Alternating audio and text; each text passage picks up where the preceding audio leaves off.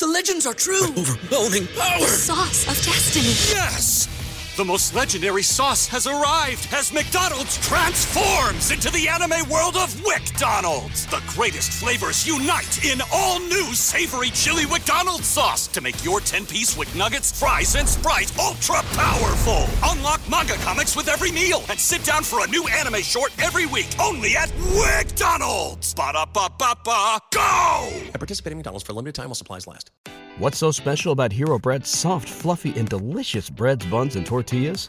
Hero Bread serves up 0 to 1 grams of net carbs, 5 to 11 grams of protein, and high fiber in every delicious serving. Made with natural ingredients, Hero Bread supports gut health, promotes weight management, and helps maintain blood sugar. Hero also drops other limited edition ultra-low net carb goodies like rich, flaky croissants and buttery brioche slider rolls. Head to hero.co to shop today. Support for this podcast comes from Frito-Lay and the 2023 Snack Bracket Championship. The Frito-Lay Snack-A Challenge is underway, and fans are voting on their favorite snacks to crown champion. We're talking about prime-time matchups between the best 64 snacks in the land. Will Ruffles Ridges reign supreme? Can Doritos defend their dynasty? Or will Smart Food use their smarts for a surprise upset? Only you can decide. Get in on all the action for a chance to win up to $1,000 or a year's worth of snacks. Let your snacks be heard. Just go to fritolaysnacket.sbnation.com to vote and enter for a chance to win. No purchase necessary. Sweepstakes ends April 3rd, 2023. Void where prohibited. Year's worth of snacks awarded in the form of 52 coupons, each good for 1 bag of chips. See official rules at fritolaysnacket.sbnation.com. Our first Victory Monday pod of the season. Oh, it felt good waking up this morning. Washington football team 27, Eagles 17. Let's break it down next. Drag up that diesel. Taylor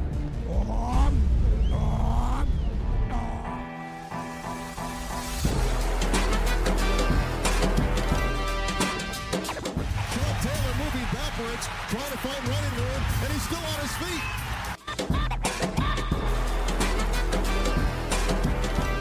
Good hold. He's got the first down to the 40. He's gone. The 35, the 30, the 20. He's gone. He's gone. Touchdown, Washington Redskins.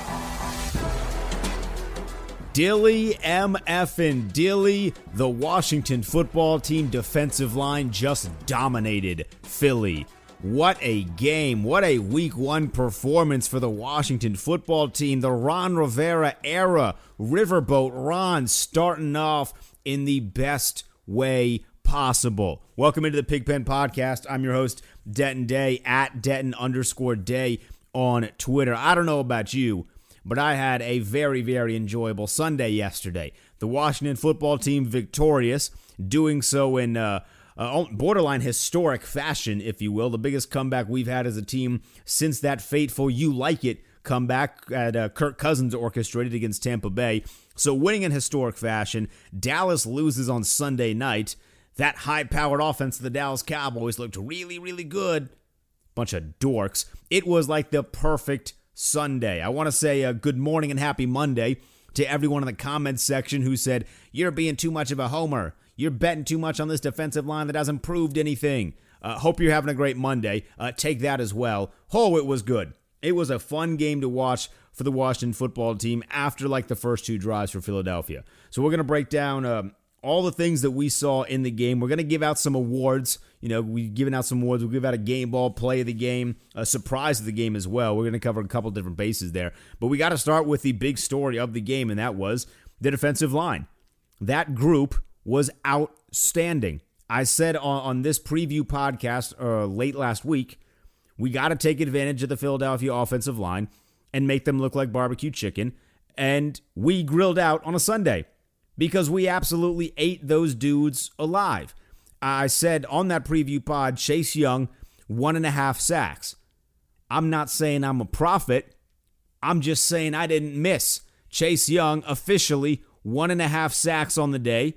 Matt Ioannidis, 1.5 sacks. John Allen and Deron Payne each get half a sack. Bostic gets a sack. Montez Sweat gets a sack. And then our boy Ryan Kerrigan not only gets 2 sacks, but he catapults himself into the sack leader for the franchise's history on a Sunday. Oh, it was fantastic. I had so much fun. And it got to the point late in the game really midway through the game, I would say, where I was expecting every drive to get at least one sack or to get some form of real pressure on Carson Wentz, who was shaking in his boots. He was afraid. He was a Happy Feet. You see the little penguin movie? Carson Wentz is starring in Happy Feet 3 after what our defensive line did to him. He was afraid, and it got to him. I've been a pretty, when I take a step back from my biases as a fan, I think Carson Wentz is a really good quarterback. We made him not look really good. The entire city of Philadelphia turned on their man so exceptionally quickly, they're asking for Nick Foles back. They're asking for the guy who lost a quarterback job to Mitchell Trubisky. They want that dude back because that's how upset they are with Carson Wentz. And the reason is because our defensive line had that man scared, frightened in his boots. It was so much fun to watch. And maybe the best part of watching that performance is seeing how much those guys are cheering one another on. I hope our locker room isn't cliquey. Obviously I want everyone to be on the same page. Cliquey locker rooms, I feel like, are a downfall. But it is very, very clear that our position grouping of everybody on the defensive line, those dudes love each other. They are cheering one another on. They're the first guys to congratulate each other when they get a sack. I was a little worrisome, not really, but just a tad bit. When you draft a guy like Chase Young that maybe guys are going to kind of give him the cold shoulder. They're going to be like, all right, Rook, you got to earn your spot. It seems like that's not a thing with this position group, and I think that was evident on Sunday. And I think that's the big reason as to why they perform as well as they do. They're a tight-knit group, and when you love the guys that you're playing with, it is so much easier to play hard for the guy next to you. And if this is just the start, if this is just week one in the process of what this defensive line can be, oh my God. We're going to be borderline unfair. It's not even going to be fair. We're so good, and we're just getting started. This was Chase Young's first game, and he was eating Jason Peters alive. And I know Jason Peters isn't certainly in his prime, but that's still a decent guy at the offensive line position, and Chase Young was making that dude look like a child. He was bullying a grown man. Did you see the spin move he made on his first sack? Unbelievable. Unbelievable. That guy is so good. Everybody on our defensive line is so good. I'm glad that quite literally everyone got a sack. We have that kind of that power five, if you will, with Sweat, with Kerrigan, with Payne, with Ioannidis, with Allen, and with Chase Young. Is that 5 or 6? Well, you get what I'm saying. We got that power group right there, and everyone got to the quarterback. So much fun to watch. So much fun to watch. I enjoy being right. I love that Chase Young made his debut, and it was electric. He is everything so far through one game. Chase Young is everything that we thought he was going to be when we drafted him. So much fun to watch. Offensively, I thought we started playing a lot better in the second half.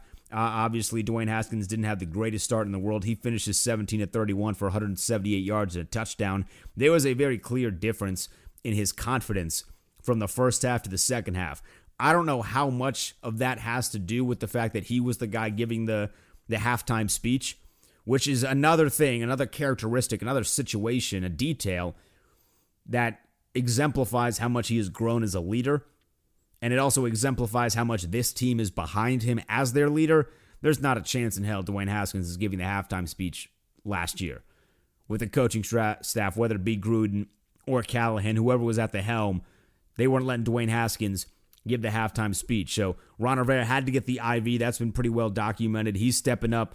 I appreciate Ron Rivera. Ron Rivera he's just the greatest human being. I love that dude. I've talked to some of the guys that used to play for Ron Rivera, and they say the exact same thing. So what we see of Ron Rivera is exactly what he is as a person, and that makes me happy. I love Ron Rivera. He's just so different. He's such a 180 from what we have seen with past regimes here in the coaching staff. He's just such a fresh breath of air there. So A breath of fresh air. There you go. It only took me 3 times to get that, but I'm hyped. It's a victory Monday. I'm stumbling over my words because I'm excited. We won a football game against a team that was supposed to be really good, the defending NFC East champions, and we dominated them, scoring 27 unanswered. So forgive me if I'm stumbling over my weird phrases here because I'm just jacked up. I am ready to go. I don't normally bounce off of the walls by any stretch of the imagination, but I was bouncing off of the walls after watching this football game. So Dwayne Haskins makes that halftime speech. He comes out. He plays a lot better in the second half. He looked a lot more confident. You can tell there have been certain games, and this kind of falls back to some of the games last year. You can see the game moving slower to him with more and more possessions, more and more reps in actual game stuff. And in the first half, there were a couple times where the pocket sort of started to collapse around him, and he had opportunities to step up, and he wasn't doing so. Well, in the second half of the game, you start to see him step up in the pocket a little bit more. He was getting a little bit more comfortable. The offensive line didn't play great by any stretch of the imagination. That's going to be something to watch as we move forward, especially with Chandler Jones and the Arizona Cardinals coming up. Oh, goodness gracious. Chandler Jones is something special. That guy's good. So that's going to be something to watch as we move forward. But I thought that Dwayne Haskins stepping up in the pocket, they were able to allow him to use his legs a little bit. Ideally, in a perfect world, I don't want to see Dwayne Haskins running a ton. That's just not his style of game. But the way that they ran him and the way that he was able to actually utilize his feet to pick up yards and make big plays, of course, that 19-yard scramble, that was special. That was one of those things where it's like, all right, he's understanding and he's feeling a lot more confident in the offense. I thought the running attack was pretty solid. Not great, but solid. Gibson had 36 yards on 9 carries. Peyton Barber had 29 yards on 17 carries, but he finds the end zone twice. Gibson did have that big 21-yard scamper as well. So the run game was solid. J.D. McKissick, he got 3 carries. He had -2 yards, but he got 3 carries, so he was making some plays. The receivers, Terry McLaurin goes for 61 yards on 5 catches. He was working against Darius Slay. They were keeping Darius Slay on Terry McLaurin, and for the second game against Darius Slay, Terry McLaurin, I would say, got a bit of the better of Slay. He worked really well against one of the top corners in the NFL, a really good cornerback in Slay. That was a bit of a confidence boost for me because I did have a little bit of questions as to can he do what he did last year? Obviously, he's not going for 120 against Darius Slay. That's a tad bit unrealistic. That was the big problem I did feel, though, offensively. And this is, again, something to work on as we continue to get into a rhythm offensively and everybody gets more comfortable with the play calling and as the offensive line sort of starts to form into their own, which hopefully at some point they will. I do think we need to take a lot more shots down the field. The biggest play from scrimmage we had was the 21-yard reception by Terry McLaurin. But other than that, we didn't have a lot of explosive plays. Still able to put up 27 points, so that's a win, and you'll take that. But as we move forward, I think we need to take advantage of our explosiveness on offense, particularly with Terry McLaurin and Steve Sims Jr. I thought Steve Sims Jr. played really well. He had 50 yards on 3 receptions. He had that one big conversion late in the game, the 19-yard reception, skying for the football there. That was really awesome. I loved getting him involved. And how about Logan Thomas? We had a lot of questions about the tight end position, how we were going to manage offensively. I thought Logan Thomas played really well. 4 receptions for 37 yards and a touchdown. He was getting it done offensively. So I was pleased with the way that Logan Thomas played. Now, when it comes to the tight ends on the other side of the field, kind of shifting back and forth, excuse me for pinballing all over the place here, but that was the one defensive weakness we had. We had 2 major defensive weaknesses. One of them really didn't have anything to do with football itself. It was just making stupid penalties. That's just a mental thing. But an actual football weakness, the X's and O's, those Philadelphia tight ends are pretty good. And they were eating us alive in the first half there. They were eating us alive to the point where I almost didn't understand why they stopped going to the tight ends in the second half. I wasn't upset about it. I was just curious because I would think, like, hey, if this was working so great in the first half and got you all of your points, why aren't you still doing it? But again, I'm not going to complain about that. That's Philadelphia's thing. You can hear the Bleeding Green Nation podcast. They're complaining about that. I'm not complaining about Doug Peterson not going to his tight ends anymore, but it is something that was a little bit worrisome. We knew this linebacking group was going to be suspect at best, I would say. It's going to be suspect, and they were not able to cover the Philadelphia tight ends at all. So that's going to be something that we need to take care of a lot better moving forward. But that was really the only defensive weakness. We were able to get some turnovers, obviously the Fabian Moreau and Jimmy Moreland interceptions on damn near the exact same throw from Carson Wentz. I mean, he made the same throw twice, and he got the same result. And that's insanity. That's the dictionary definition of insanity. Again, I'll take it. And those two guys are ball hawks. I love seeing the forcing of turnovers. It's something that I thought we were going to struggle with in the secondary, especially not having Fuller back there. But I love the aggressiveness, making the play at high point in the football, and actually catching the damn thing. Because how many times in our history of this franchise have we had corners who have been able to break on the football but not actually catch the damn thing? These two guys were able to catch the damn thing. So that was great. And I thought one of those, we'll get to the play of the game, but one of those is going to be just kind of a sneak peek here. One of those is going to be my plays of the game because I thought it turned the tide for our entire momentum and our entire composure, competitiveness, and really offensive game plan, which is kind of crazy. One thing I do want to touch on, and before we get into these awards, this is going to be relatively a quick wrap-up game podcast here, but one thing I do want to touch on was the fourth down call. I loved just about every single bit of that. In past regimes, that's a kicked field goal. Whether it be Gruden, Callahan, the Shanahans, that's a kicked field goal there. I loved that Ron Rivera said, we are going for it. It's him showcasing that he trusts the defense, which, smart decision because the defense dominated. But it's also him saying, we are here to win, and he's trusting the offense too. He liked the way that the offense was moving the football, and he's saying, I believe that you guys can pick up this 1 yard. Now, the toss play was a bit of an interesting one, I will admit. The toss on a 4th and 1, a bit ballsy, but it worked. And that encapsulates this whole day for me. It's just such a difference from what we have normally seen as fans of this organization. We are not used to seeing these sorts of decisions made. We're not seeing these sorts of big plays. Like normally, if I were to tell you, pick any other year, and I were to tell you that one of the teams had 8 sacks, you would have asked, when did our backup quarterback go in? Because historically, we would be the guy getting sacked 8 times, whoever our quarterback was. It's so nice to see us on the other side of that, and then the boneheaded penalty that Philadelphia made at the end of the game with a guy running onto the field to give us a first down. Oh my God, it was so nice to not be the team being the idiotic one, to not making the stupid penalty. We made all the dumb penalties at the start of the game. They didn't really want to call a penalty on Philadelphia at all. How they missed that hit on Dwayne Haskins as he was sliding, it was literally the dictionary definition of why that should be a penalty. The ref was right in front of him. He didn't throw the flag. That was obnoxious. It was stupid. I don't know how they missed that. If we're going to get like a final 2-minute report like the NBA does, we're going to get one of those saying, hey, we missed the flag on Dwayne Haskins getting hit while he was sliding. That was stupid. Other than the officials not wanting to call those penalties on Philadelphia, they get the obvious one there, and it's just that team being stupid. We were the well-prepared team on week 1. Never thought I'd say that.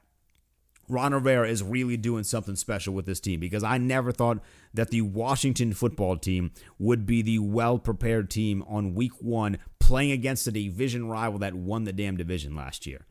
Hell of a day. Hell of a day. All right, let's jump into some of these awards. All right, so here's what we're doing for some of these awards. We got 3 of them here. Pretty basic, pretty simple. I'm not exceptionally creative, at least yet. We can kind of mess with these as we go on throughout the course of the season. We got the game ball, we got the play of the game, and then we got the surprise of the game. I'd love to know yours as well. You can hit me up on Twitter at Denton_day. We'll start with the game ball. This is pretty self-explanatory. I mean, we understand how the game ball works in football, I hope. The game ball goes to the entire defensive line. No secret here. You sack a quarterback 8 times, a good one like Carson Wentz. It should have been 10 times if we're just being honest, but Wentz he's a little slippery one. He got some sneaky strength, some sneaky elusiveness, but we get to that dude 8 times. We get to him itself a lot more. We put the pressure on him. This is what this team needed. I am a huge proponent of building through the defensive line. We have done that, and the defensive line won us a football game. This is a great start to the Ron Rivera, Jack Del Rio defensive era that we now have here in Washington. So the defensive line gets the game ball. Game ball like number 2 goes to Kerrigan for breaking the record, or for setting the record, I would say. I'm assuming this is only going to grow from this point forward. That's huge for him. He's eventually going to make his way up into that Ring of Fame that we have in our arena. So congratulations to Ryan Kerrigan for that. He gets game ball number 2, kind of like game ball B, if you will. So game ball A is to the defensive line. Game ball B is to Ryan Kerrigan. The play of the game was the Fabian Moreau interception. Jimmy Moreland's was awesome. Jimmy F. and Moreland, the people's corner. His interception was awesome. But the Fabian Moreau one I thought was the turning point in the game. We go right down and scored after that. It was our first points of the game. It gave us all of the momentum, and it showcased that Carson Wentz was feeling the pressure. Our defense had been playing solid up to that point, but we had been making silly penalties. We got beat on that Jalen Reagor deep bomb, that 55-yard catch for Jalen Reagor. We had gotten beat on that. But once Fabian Moreau was able to capitalize and force a turnover, with the way that our defense was playing, it gave the offense great field position. They were able to capitalize on it. I think that was really the turning point of the game, that interception. And then, of course, Jimmy Moreland doing it again on just about the exact same play because Carson Wentz didn't learn from it the first time. That certainly was nice. But Fabian Moreau's interception was what I thought the play of the game. And then the surprise of the game, I would say, was Peyton Barber. I didn't expect that he was going to be the guy that got into the end zone 2 times. His stats aren't going to jump off the page at you as you're reading the box score. 17 carries for 29 yards and 2 touchdowns. His longest run was 8 yards. That's not anything exceptionally special, but he gets into the end zone 2 times. Ron Rivera had a trust in him that I thought was unique. I didn't see that coming. I thought Gibson was going to get a load of the carries, but it was Peyton Barber that got the majority of the carries. We ran the ball 36 times. He got 17 of those carries. So he was my surprise of the game. It was a pleasant surprise. So it certainly wasn't a bad thing. I just didn't expect that he was going to be the running back that got into the end zone on 2 occasions, but he did. So Peyton Barber, round of applause to you, my friend. You're the surprise of the week so far in week 1, and that's what it is. So those are the 3 awards. We win the game 27-17. I'd love to know what you guys think, who you are awarding the game ball to, what you thought the play of the game was, and who was the surprise. Let me know on Twitter at Denton_Day. I'm excited. The first of what is hopefully many Victory Monday podcasts here on the Pigpen Podcast. I'm looking forward to it. We'll have your preview up for this weekend coming up later in the week. Until then, I'll see you next time on the Pigpen Podcast.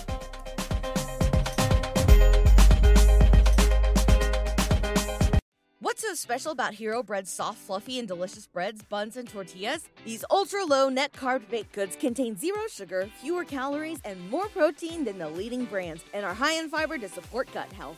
Shop now at Hero.co. Everybody in your crew identifies as either Big Mac Burger, McNuggets, or McCrispy Sandwich. But you're the Filet-O-Fish Sandwich all day. That crispy fish, that savory tartar sauce, that melty cheese, that pillowy bun. Yeah, you get it. Every time. And if you love the Filet-O-Fish, right now you can catch 2 of the classics you love for just $6. Limited time only. Price and participation may vary. Cannot be combined with any other offer. Single item at regular price. Ba-da-ba-ba-ba.